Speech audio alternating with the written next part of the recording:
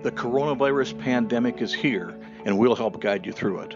The news about COVID-19 is changing daily. Keeping you up to date each morning with developments, this podcast will give you our latest news and some ideas of what to expect moving forward. Daily at herald-review.com.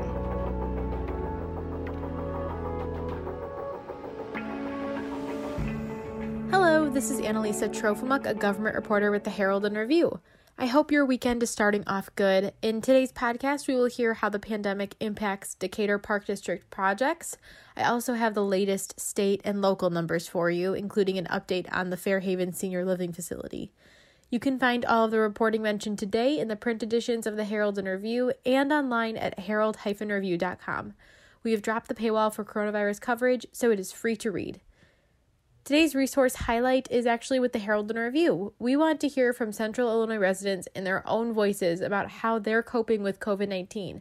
We created a Google Voice voicemail for you to call in to share your thoughts, what you're hopeful about, what's your concerns, how you're handling this changed world. Call 314-329-1587 and tell us. And I've provided a link for this below, and you can check this out on our website.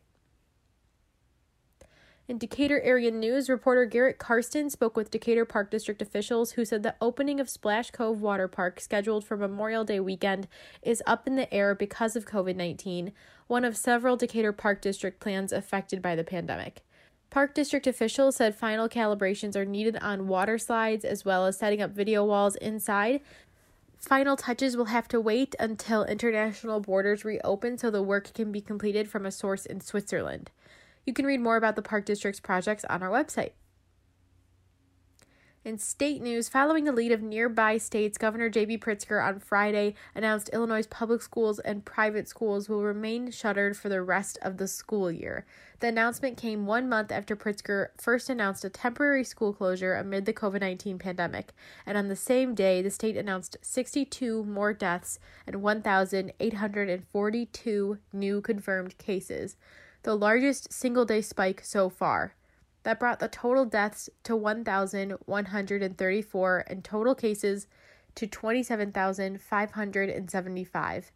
As of Friday, the state had 926 of 2,979 intensive care unit beds available statewide, or about 30%.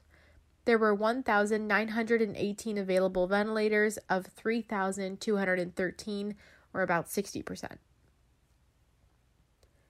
In Macon County, editor Allison Petty reports a woman in her 80s is the 7th person to die from COVID-19, officials said Friday morning.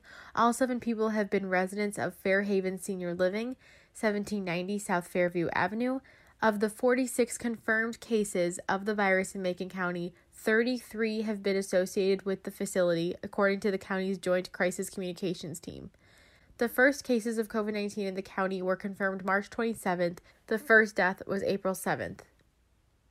Okay, so those are our updates for the day. As I mentioned yesterday, next week editor Allison Petty will be producing the podcast for you.